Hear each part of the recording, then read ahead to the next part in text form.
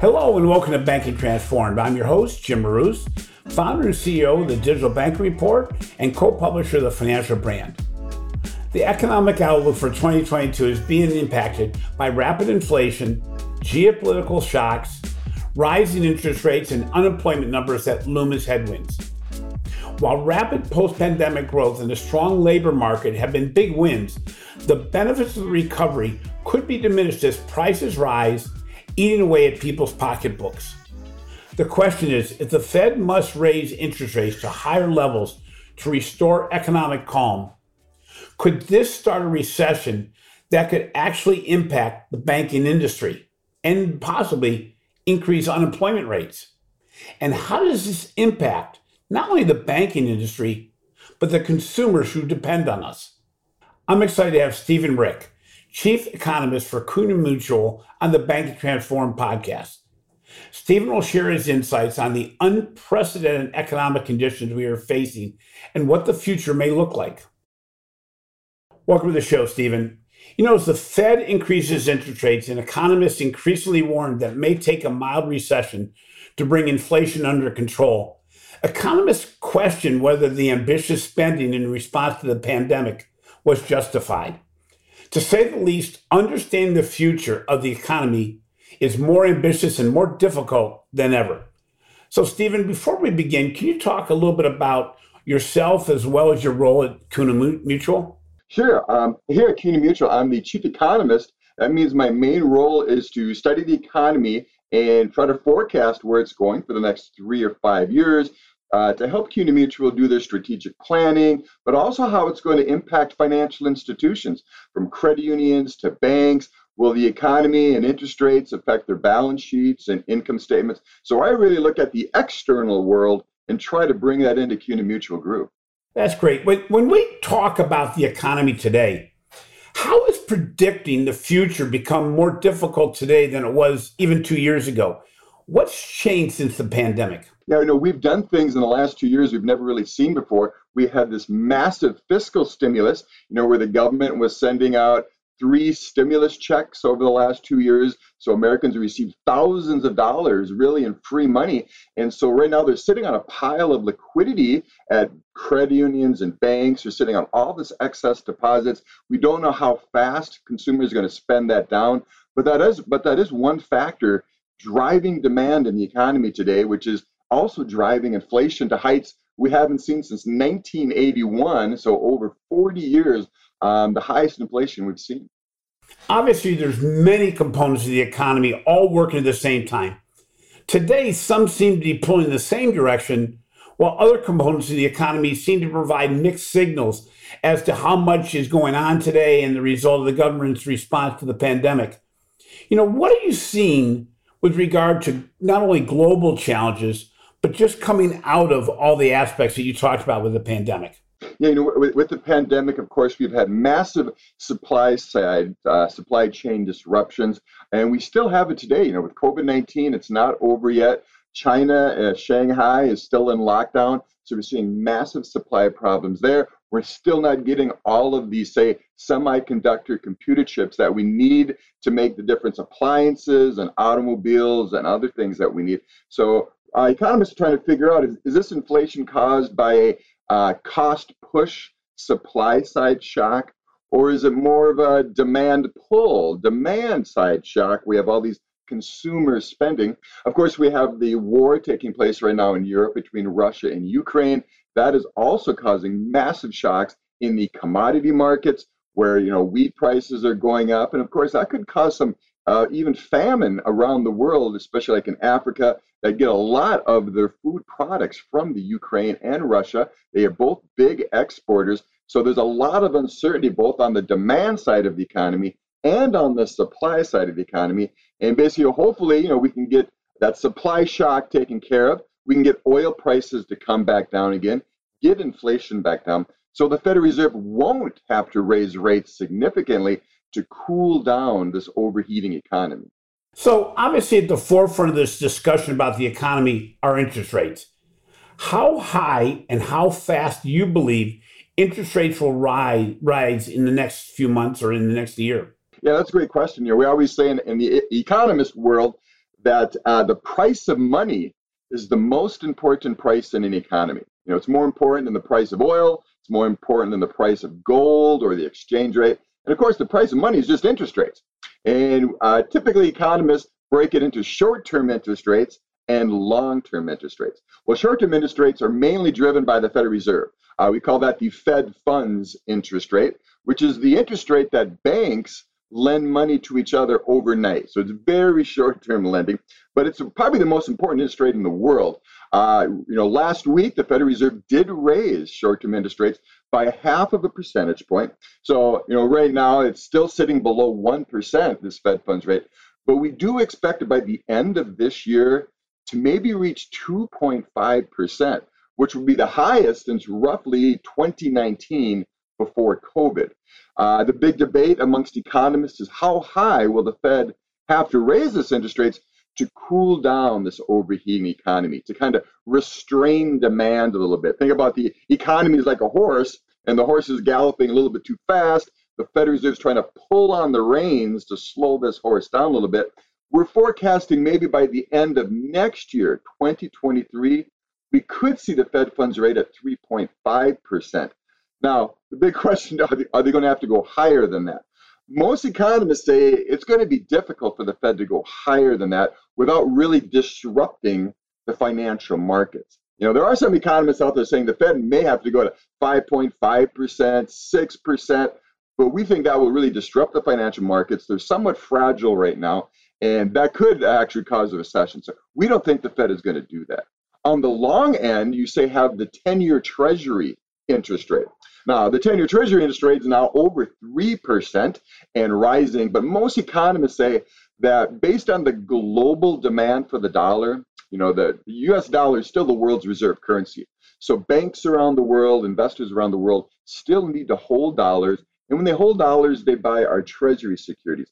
And that'll basically keep the 10-year Treasury kind of below 4% and above 3%, and above 3%. So kind of in that 3 to 4% range. So we don't expect long-term rates to really move up above 4% over the next couple of years. It's interesting. In the past, consumers didn't have as much disposable income that they have now. I mean, COVID did a few things. Number one, the government gave significant amount of stimulus to the consumer base. In addition, the consumer, because they weren't doing vacations, they weren't spending nearly as much, they're still sitting on a reserve of funds that may not impact their spending. Is it likely that this is going to take even a higher increase in interest rates at a time when people may not want to borrow? For instance, I'm having to refinance my car loan. Actually, it was a car lease. But I have a car that's worth more now than it was 3 years ago when I bought it. I have a Jeep. Well, when considering whether or not to finance it just to take advantage of low interest rates, I'm sitting there going, but I can buy it out now with cash. So are interest rate changes having as much of an impact on the consumer as it used to? The biggest impact right now that interest rates are having on consumers are through mortgage lending rates. Mortgage rates have really shot up just in the last couple months here. Right now, the average mortgage rate is around 5.3%. That's up from roughly... So it's about 3% higher, yeah. Yeah, it was about 3% last year at this time. So what does that mean for the average consumer trying to buy a house today? Well, your mortgage payment is going to be about $400 more if you're buying, say, the median priced house than it was a year ago. So we are already seeing a big slowdown in the mortgage market. We're seeing a lot of financial institutions downsizing their mortgage lending department. We could see mortgage originations drop by 30-40% this year. That will hurt what's called purchase mortgages, where people actually are purchasing a home. But the refi market, in the mortgage market, has really dried up already. Very few people. I mean, these are the highest mortgage rates since really 2009. You got to go back 13 years to see mortgage rates this high. So the one mechanism that which monetary policy or higher interest rates impact the economy is through that interest rate sensitive sector called housing. And we are going to see a slowdown in housing. Hopefully not a big crash. We don't expect home prices to fall dramatically or anything like that. Nothing like we saw back in 2008, 2009 during the housing boom and bust phase. But it is going to slow down significantly over the next couple of years. Well, it's interesting when you talk about home prices. We have still the phenomenon of people moving from higher rent districts or higher, more home price districts to lower home price districts because of the whole work from home phenomenon. And these are all these things working together that came out of the pandemic. Do you see that the continued expansion of work from home and people moving from, let's say, the coasts or the Northeast to the Midwest, do you see this as going to be impacting home prices either positively or negatively when you take it in combination with the interest rate hikes? And do you think that the price of homes will continue to increase the way they have been? Yeah, last year in 2021, depending on which home price index you looked at, home prices rose between 16 to 20% last year. And of course, in some markets like Phoenix and places like that, they rose 28, 29, 30% increase. Well, clearly that's not sustainable. It can't go in the long run because people's incomes are not growing by, 28, 29%. Most American incomes are growing 6% right now. And in the long run, kind of that price to income ratio has to kind of normalize. And so we're going to see a slowdown in home prices. So if we did about 16 to 20% last year in 2021, we're actually still forecasting about a 9% growth in home prices this year. Now you may say, is that fast? Is that slow versus some long run average? Well, the long run average in the United States is for home prices to rise about 4.1%. So if you buy a home here or you have children who are looking at buying a home, you can tell them expect your home to go up about 4.1%. This year, we're forecasting another 9%. Why is that? Well, just for the reasons you just described, you have a lot of these people working remotely, so they're moving out of the city and maybe buying a second home. That's keeping home prices up. But you also have a demographic phenomenon called the millennial generation. Those are people between 26 and 40 years old. There's 83 million of them. And, they're at that age where, 26 to 40, you're getting married, you're having kids, and you're probably buying a house. And so there's still demand out there by these dual income millennials, even though prices are at record highs and mortgage rates are the highest they've been in 13 years, they will still continue to buy. There's not much inventory out there, not that many people willing to sell. And that's going to keep prices rising 9% this year, which I said is more than double the regular 4% increase price. What do we expect for next year home prices? We do expect home prices to basically return to about a 4% growth next year. So not a dip yet, but then in the out years, going into say 2024, 2025, home prices rising, but just barely, maybe 1 or 2% a year, below the 4% to try to get that price of homes to income ratio somewhere back to normal. We're not expecting a bust in home prices. We're not expecting a big crash like we saw in 2008, 2009. Why is that? Well, mortgage underwriting standards have been a lot better this cycle. We're not doing a lot of crazy subprime mortgage loans like we did 14 years ago, where if you had a heartbeat, we gave you a loan. We're not doing that this time in the banking world.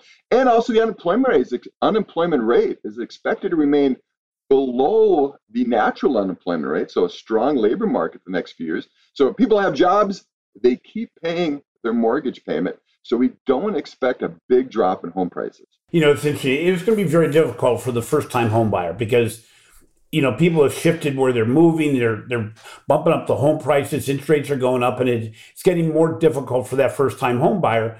But they also have flexibility to live where they want to live if they're a work-from-home family. So at the same time that all this is going on in the mortgage market, and as we're seeing increases in interest rates, we're also seeing historically low unemployment rates at the same time that workers are leaving the workforce. How high and how fast could the cost of labor rise as a result of these dynamics? Yeah, as I mentioned earlier, the labor market is extremely tight right now. The unemployment rate is around 3.6%. Economists consider the natural unemployment rate to be roughly about 4.5%. So we're almost 1 percentage point low, which means a tight labor market, which means bargaining power has shifted to the employee and away from the employer. So the employee can walk into the boss's office and say, hey, I want this type of pay rate. I want to be able to work from home. I want these benefits, or else I'm quitting. And right now we're seeing the highest quit rate we've ever seen in the United States. If you want to look at a correlation between two variables, look at the quit rate and the wage growth.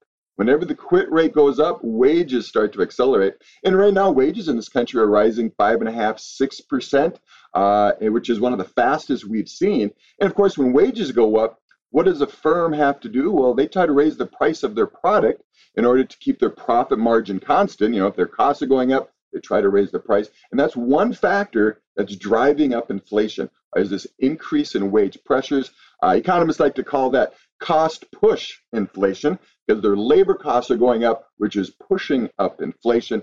So we could see wages continuing to be strong for the next few years, because the unemployment rate is forecasted to be in the middle to high 3% range for the next couple of years as this labor market remains tight. Like I said, it's going to keep that inflation a little bit higher than the Federal Reserve would like. I know the Federal Reserve's most important goal in life is to have what's called price stability, or translation, keep inflation at 2%. Well, they're not really doing that. Inflation's running about 8.6%, but they're going to try to hopefully get the supply side working better, reduce demand a little bit, and hopefully bring that inflation down in the next few years. But higher wages could keep it up for a little bit longer, keep inflation running a little bit higher because of that cost push inflation. So when we talk about labor prices and the availability of skilled workers, how do you see this impacting the operating expenses of financial institutions? Because they're not only impacted by inflation, the rise in labor costs, but there's right now a significant labor shortage, especially as we're looking for skilled workers in the technology and the analytics and the coding areas, that financial institutions may not be the first place of choice for workers. So, when you look at that dynamic, how is that going to impact financial institutions overall, do you think? Yeah, right now what we're hearing from the banking world is the increase in the churning of their employees, especially among the frontline staff and lending officers, that these frontline staff saying, hey, you pay me, $16, $17, $18 an hour being a teller. Well, I can go work at Amazon or somewhere else and get, higher wages than that. So we're seeing a big churning in the frontline staff, which really pushes up the training costs for, say, a bank or a credit union, because you bring somebody in, you got to train them up to become a teller. It's very complicated today. There's a lot of regulations and rules about handling money. And so just their training costs are going to go up, which pushes up operating expenses. Wages are going up, which, as you know, labor costs are about 50% of operating expenses at a financial institution. So those costs are going to be rising. So one of the big issues I hear when I talk to different financial institution executives is their focus on operating expenses right now and how quickly they're going to go up. And of course, with just regular inflation, just the cost of doing business is going up, from their heating costs, energy costs, down to paper and pencils. Inflation is pushing up the price of everything, pushing up their overall operating expenses. Everybody's pocketbook is being impacted by rising costs of gas, food, retail goods. Is the inflation we're experiencing today more going to be permanent or temporary in the midterm? And just as importantly, can wages keep pace, or will we see a net loss positioning for several years to come? Yeah, it's a great question. Right now, inflation is running around 8.6%, and I said wages are, say, going up, maybe 5.6%. So there's about a 3 percentage point differential there, which means real wages. Economists like to use the phrase real wages, which just means wages adjusted for inflation are falling, roughly 3 percentage points. What does that mean? That means your purchasing power of your income this year will buy 3% less goods and services than you could have, say, last year. So you're actually seeing a reduction in the purchasing power of your income. That's probably going to be that way for this year and next year, where inflation will be above wages growth. But we do expect that in the long run, maybe 2 years from now, that inflation will fall below the growth in wages, and we'll see a little bit of a pickup where wages are growing faster than income to kind of boost that real wage up again. But it's not going to be in the short run. Basically saying a short run is maybe 2 years, but then hopefully going up 3-4 years, wage growth will be higher than inflation and bring that real wage back up. In the long run, as economists study this, in the long run, real wages typically go up in the United States, which increases people's purchasing power. But in the short run, it's not going to happen because of the shock we've seen to inflation, and wages are just not growing that fast right now. So from your perspective on a macro basis, are we heading for a recession? If we are, When do you think that recession will happen? How significant do you think that will be? Yeah, that's the number one question I always get when I give speeches on the economy or talk to financial executives. When's the next recession? We're actually not forecasting a recession for the next 4 or 5 years. Now, I've got these nice charts that have forecast up, and we're forecasting the economy to be growing above 2% for the next few years. Now, why 2%? Well, that's kind of one of those magic numbers economists like to look at, that the U.S. economy naturally grows 2% a year. We just naturally make 2% more goods and services due to, say, 1% labor force growth and 1% productivity growth. So economists do that sophisticated math. We add 1% and 1%. We get about 2% as the natural growth of the economy. And we're forecasting this year about a 3% growth. You would say, why is that? Well, we got massive government stimulus still out there. Remember, we passed that $1.9 trillion infrastructure bill last year. Well, we're going to be building a lot of roads and bridges and highways for the next few years. We have a lot of inventory rebuilding to do. Now, if you go by your new car dealership in your hometown, you'll notice there's not a lot of new cars out there. They have them socially spaced, if you will, like a COVID situation. But we need to rebuild not only cars, but refrigerators and stoves at your local appliance store. And that's going to keep the economy moving. Plus, the average consumer still is sitting on a pile of liquidity, a pile of spending power from all those stimulus checks. So there are some fundamentals out there that hopefully will keep us out of the recession. The biggest risk to the economy right now is the Federal Reserve. Federal Reserve raising interest rates too far, too fast. But hopefully, we believe Jerome Powell, he knows, he doesn't want to raise the rates too far. In fact, some people say he's going too slow and too late, that maybe he's got a little bit behind the inflation curve. But so right now, we're worried about the Fed just raising rates too quickly, shutting off the demand side, kind of pulling down the demand to the point we're actually in a recession. But like I said, our forecasts right now are for no recession, just because there's so many underlying factors driving the economy forward. So let's get down to the financial institution level. Given all these crosswinds, all these mixed dynamics, do you think that financial institutions as a whole will continue their historically resilient profitability for the next few years? Kind of the bottom line for credit unions, besides working at CUNA Mutual, I actually teach economics at the University of Wisconsin here in Madison, and I teach the banking courses there. And I've been doing that now for about 23 years. And in the banking world, you always have that kind of 1% return on assets goal. You always want to earn like $1 for every $100 in assets under management. That was kind of the rule of thumb in the banking world, get a 1% ROA. Well, in the last few years, it's been difficult to do that. For a lot of financial institutions, the new normal, that's in that phrase we like to use, the new normal is around 0.75, where we earn 75 cents for every $100. That our margins are kind of got a little bit tight because of this low interest rate environment. It's basically become a little bit more difficult being a money trader, which is basically what banks are, right? They buy and they sell money. They take in deposits, pay one low interest rate, and then make a loan, charge a higher interest rate. So their margins, or the difference between those two, the cost of funds and their yield on assets, have been very tight. Even though last year banks had some decent earnings, they made a lot of mortgages. They had what's called a lot of gains on sales of those mortgages when they sold them off to Fannie Mae and Freddie Mac. Well, that's going away this year. Credit risk has been non-existent for the last few years, so they haven't made a lot of provisions for loan losses. That expense category has been basically zero, in fact, negative last year. So they've kind of boosted their earnings last year.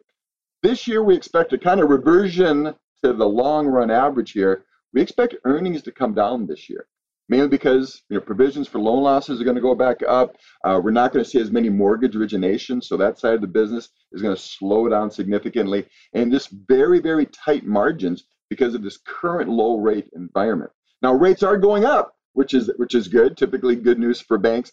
But a lot of our loans aren't going to reprice very quickly. We've put like mortgages on our balance sheets. Well, they're going to extend. There's a little bit of what's called extension risk, that these loans are going to be on our books for many years. So we have some interest rate risk that we're going to be facing. And that's just basically, we're worried about our cost of funds. What are we paying on a 1-year CD to the bank customer compared to what we're earning on those loans? And if you remember what happened in the 1980s with the savings and loan industry, they got caught in this interest rate risk where their cost of funds were rising faster than their yield on assets. And we had a big hit to the savings and loan industry because of that. But there are some good signs out there. I mean, interchange income for banks should go up this year. Every time you swipe your debit card or credit card when you buy something, banks make some money every time you do that. And with the opening up of the economy as COVID-19 hopefully fades away and people start traveling again, they'll start swiping their debit cards and credit cards. We'll make money there. Credit card lending, we expect to come back strong. Home equity lending is coming back very strong. So there are some good signs out there for the banking world. But there are some headwinds for banks, especially when it comes to some of their operating expenses, as we talked about, and their provision for loan loss expense will be coming back after 2 years being on a hiatus because of very little credit risk. So given your concept that financial institutions are going to be less profitable overall than they have been historically, we're also at a time when financial institutions need to invest in their infrastructure that has been ignored for decades in order to be competitive, especially in the digital world. Do you see some major disruption in the future of the overall industry where we're going to see either mergers and acquisitions or actually folding of traditional organizations that really are having a difficult time keeping up with the investments at a time when profitability isn't growing at the rate it used to? Yeah, that's a great point. COVID-19 has really accelerated the digitization of the banking system, mobile banking, online banking.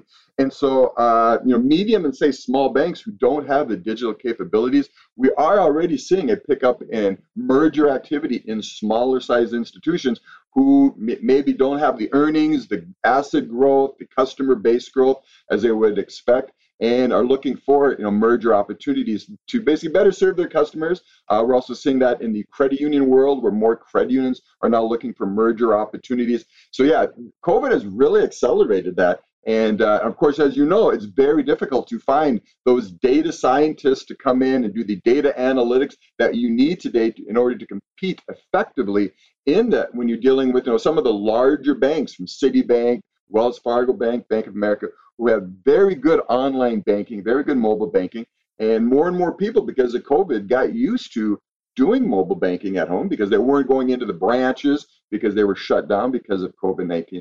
So we have seen this acceleration. So it is going to change the competitive landscape over the next couple of years. Yeah. So from an overall perspective, and our final question, do you see the financial institutions industry itself disrupting significantly? Or do you think the industry as a whole is going to be able to weather the storm as it is today? Yeah, the banking industry is extremely resilient. There are some very smart people working in banking, and they adapt very quickly to changing circumstances. So no, I believe the U.S. banking system is very healthy today. They've been extremely well capitalized here in the United States. So they got a lot of capital. They have a very strong balance sheet. They're sitting on a pile of liquidity. So they're very strong on the asset side of the balance sheet too, with very good quality loans for the most part, a lot of liquidity, strong capital, not much debt of their own. So we got a very strong, healthy banking system, and they will weather this, COVID-19, they weathered it extremely well, and they will weather the Federal Reserve, the higher interest rates that's coming, because the structure of their balance sheet is strong. Even though I said earnings are going to be under a little bit of pressure this year, they're still going to be profitable. They'll be still pulling a decent return on assets, which will allow them to keep their asset base growing into the future. Stephen, thank you so much for being on the show today. I really appreciate your perspective and a view into the future. I know that it's a risky business to be a futurist or making predictions nowadays, especially given what we've gone through for the last 2 years. But, with everything changing so fast, it's sometimes difficult to actually get a grasp of all the different dynamics and what the final outcome will be. Appreciate you being on the show today. Thank you, Jim. Thanks for listening to Banking Transformed. Just rated as a top banking podcast and winner of 3 international awards for podcast excellence. If you enjoyed today's interview, please give our show a 5-star rating on your favorite podcast app. Also, be sure to catch my articles on the financial brand and the research we're doing for the Digital Banking Report. This has been a production of Evergreen Podcast. A special thank you to our producer, Leah Longbrake, audio engineer, Sean Roll Hoffman, and video producer, Will Pritz. I'm your host, Jim Marous. Until next time, remember And with such a complex and fast-changing economy, forecasting has become something between tremendously difficult and virtually impossible.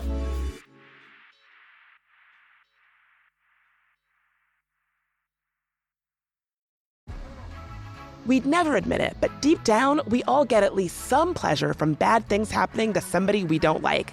History's full of stories about bitter enemies being mutually horrible. Usually nothing good comes of it.